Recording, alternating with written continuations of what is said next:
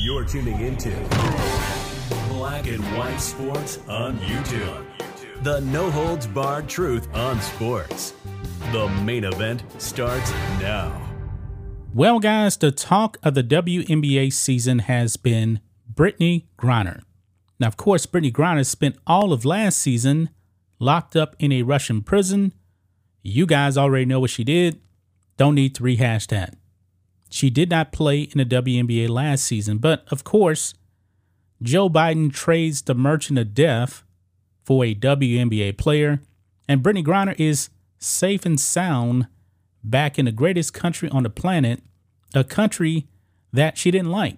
Remember, she actually wanted to kneel for the national anthem. She was actually trashing this country left and right. And then when she was in Russia, she found out what real oppression is really like. And now she's actually standing for the national anthem. So shout out to her. I'm glad that she has some appreciation now for this country. But the talk of the town of the WNBA has been Brittney Griner. But nobody has actually been talking about them, the Mercury, on the basketball court. And you guys watching this video right now, the only reason why you guys would even know about the Mercury is because we cover it here on this channel. Nobody watched the WNBA, so it's our duty to inform you guys about what's actually going on with the WNBA, who has never made a profit in their, 27 years of history? I don't know how many years it's actually been, but still, nobody cares about them. Well, when it comes to play on the court, Brittney Griner was just named a WNBA All-Star. Yes. However, her team stinks. They stink. And now they have made a change, guys. Look at this. Brittney Griner's WNBA coach fired on Sunday. Yes, Vanessa Nygaard, who actually played in the WNBA, I believe from 1999 to 2003, she has now been shown the door. All this talk about the Mercury, all this talk about Brittney Griner, and I'm pretty sure that you guys probably did not know that this team had the worst record in the WNBA. They stinked. And the other day, they got the doors blown off of them. And I guess, hey, wokeness, not going to save your job in sports at the end of the day. It's about wins and losses. The WNBA, they're their own worst enemy. Just the other day, you had the Minnesota Lynx coach wearing a Protect Trans Kids shirt. Yeah, super duper woke league. But let's go ahead and read some of this, guys. The Phoenix Mercury made a change on Sunday, dismissing head coach Vanessa Nygaard.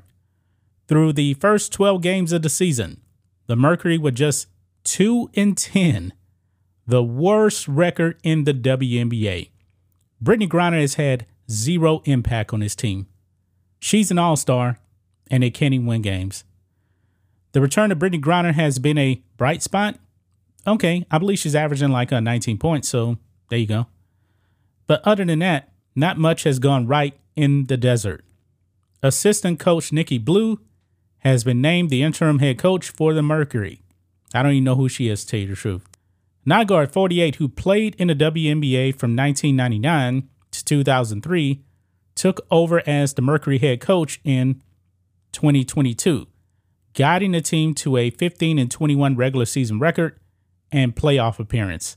I don't know how the playoffs actually work in the WNBA, but 15-21, you still get into the playoffs? Yeah. But the NBA, guess what? They still have this play-in tournament now, so bad teams can actually make the playoffs. Chicago Bulls, I believe this last season, under 500, yeah. But the Mercury, they also have Diana Taurasi still on the team. And did she play last season? I believe that she did. Like I said, I don't watch the WNBA. But remember, she was actually voted the greatest WNBA player of all time. 15-21. And now she's still on the team, by the way. And I looked it up. She's actually averaging 15 points per game. With Brittney Griner on top of that, 2-10. Yeah, so they fired the coach. Phoenix has lost 5 games in a row, including a 97-74 defeat at the hands of the Seattle Storm on Saturday. And Brittney Griner did actually comment on that game. She says, quote, "What's happening isn't going to cut it." Brittney Griner said after the game via ESPN, "It's the first time I've ever had a record like this. It's really frustrating. I don't know. I guess tear it down and rebuild it back up. I really don't get it. It's not going the way we want it to go. It's not the Phoenix Mercury basketball we all know." Well, last season you wouldn't know because you were in prison. Just throwing it out there. The Mercury are back in action on Tuesday at home against the Dallas Wings, which I'm pretty sure nobody actually cares about. But there you have it, guys. Brittney Griner, zero impact on his team. And now her coach is fired. This is the WNBA, guys. And remember, Vanessa Nygaard was actually criticizing the LA Sparks fans for not showing up because Brittney Griner was making her debut. She criticized the fans over there. She wasn't actually worried about winning games. She was actually worried about filling up the stadium. But guess what? Brittney Griner didn't have that kind of impact. Just didn't. Almost nobody showed up. This is the WNBA.